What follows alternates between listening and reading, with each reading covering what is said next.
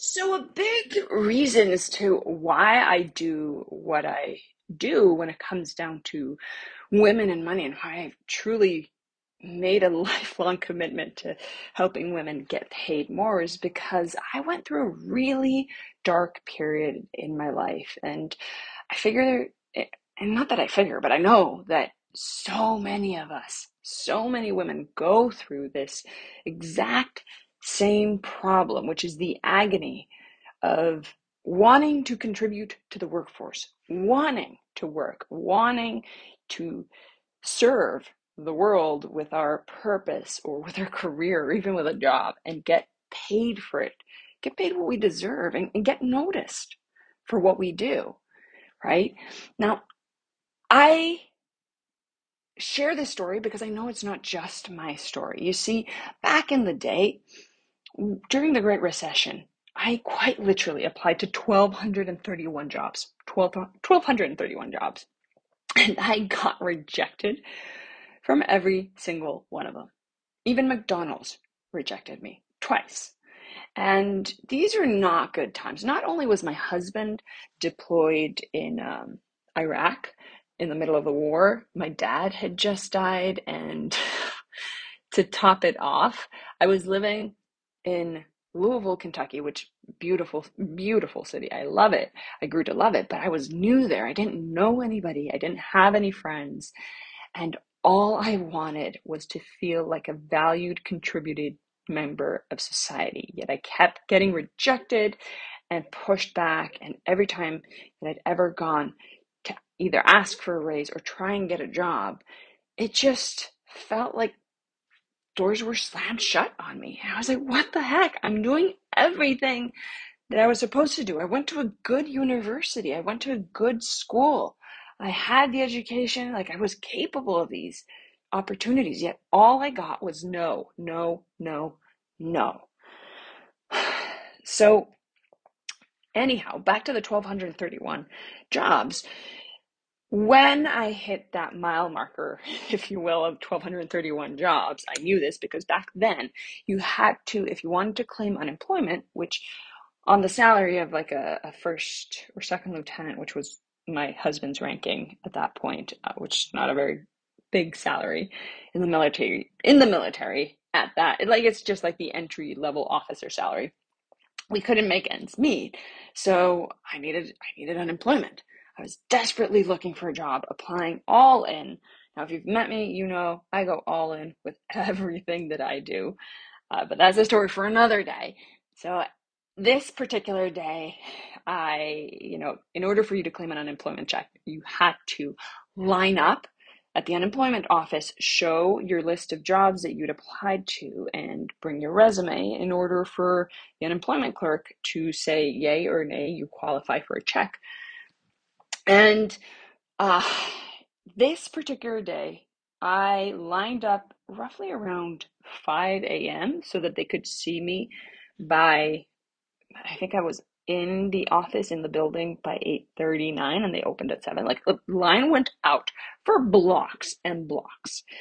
Um, and when it was my turn to go up to the clerk, the guy looks at my list of jobs, seeing the 2 rejections on there for McDonald's, and then looks at my resume that said, showed that I'd gone to good East Coast education university that's, pretty expensive education, and looks at me and says, geez, I guess that expensive East Coast education didn't pay off, did it? I'm like, I don't know if that guy was having a bad day or what, but I didn't even make it out of the building. I collapsed on my way out, just bawling, feeling so useless, so dejected, so worthless, and unemployable. It was just rejection after rejection. I felt so flippin' worthless. And I just kept thinking, like, why? Why am I so unworthy of a job? Why am I such a burden to society? All I ever wanted to do was be a contributing factor, let alone getting paid well. Like, I just want a job. I want to feel valued. I want someone that I can serve or that I can help and that I can make a difference. Anything. I don't even care that it's not my dream job or that it's my dream passion. I just want anything. But yet, it felt as if though all signs in the workforce were saying, screaming at me, you're not worthy of being a contributing member of society. Now, I sat on that humiliation for a couple of days and, me collapsing on the floor, crying, bawling. At this point, I just couldn't care less what everybody said, but there were thousands of people there lined up, thousands, watching me. And they were all in a miserable boat, so it wasn't like I was getting anybody's real sympathy, right? But anyhow, I sat on that for a few weeks. And there was this tiny little voice inside, this tiny little voice that sometimes you tend to ignore.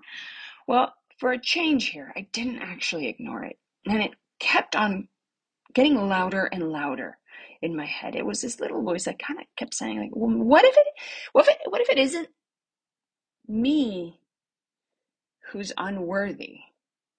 What if it's just that I've gotten this all wrong? It's not that I'm a failure. It's just that I haven't figured out how to crack the code. I'm playing by the rules that someone gave me, and those rules are not working. And I had this sudden jolt of inspiration that said, you know what? I did everything everybody told me I had to do. Go to the good school, you'll get a good job, start with any job. And I started with some good jobs, got the good internships, did the things a good girl should do. And clearly it wasn't working. So I said, you know what? I'm going to figure this out a different way. There's got to be a way. I think that the system is broken. It's not me who's broken. And lo and behold, what ensued was insane. It's just crazy. Within a matter of weeks of being rejected twice by McDonald's, I landed multiple different jobs in cities like Washington, D.C. Well, the one that I took, the one that I ended up taking, was in Washington, D.C., working for an international aid organization called the Inter-American Development Bank, which is kind of the equivalent of the World Bank, but for Latin America, managing projects and budgets and running the show at a level that I was like, this is insane. I cannot believe that this happened. And there was a couple of steps, obviously, to get there, to crack that code.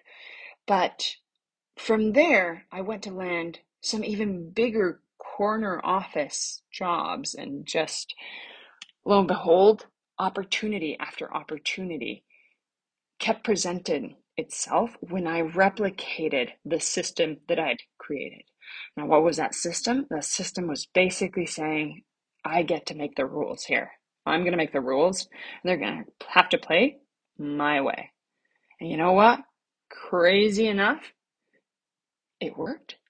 And it worked so well that time after time, I'd either get promoted or I'd get another big, huge Ivy League job or huge partnerships. And to this day, I still get opportunities like with Google or the Bill and Melinda Gates Foundation, organizations that I'm like, this is crazy. How the heck do I land these kind of contracts or partnerships and what have you? I have no idea how I can get this lucky.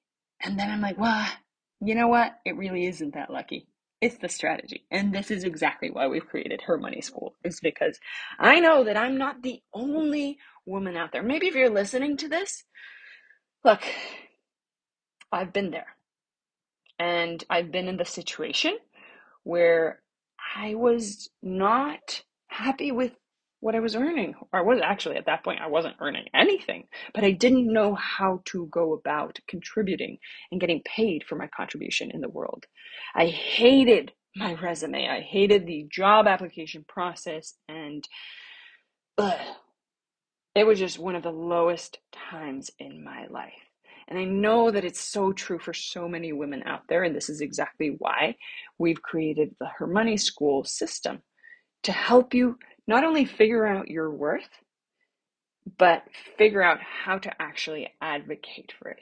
Now, there's this whole notion that you got to work with your resume and then your LinkedIn profile and then apply to jobs. And I'm like, no, no, no, no, no, no. Let's scratch that, because guess what? Your resume, if you dread looking at it, it's for a reason. If you dread updating it, it's for a reason. You should not dread updating your resume. So this is why I show you exactly how to go about putting it together. Your LinkedIn profile, gosh, if you don't know how to hack the algorithm, why the heck even have a LinkedIn profile? And then applicant tracking systems is like this huge, it's a virtual repository or dumpster of resumes. So it's like they talk about the resume pile. It's literally like you, instead of hand delivering your resume and putting it in the pile, you actually put it in a pile by clicking a button.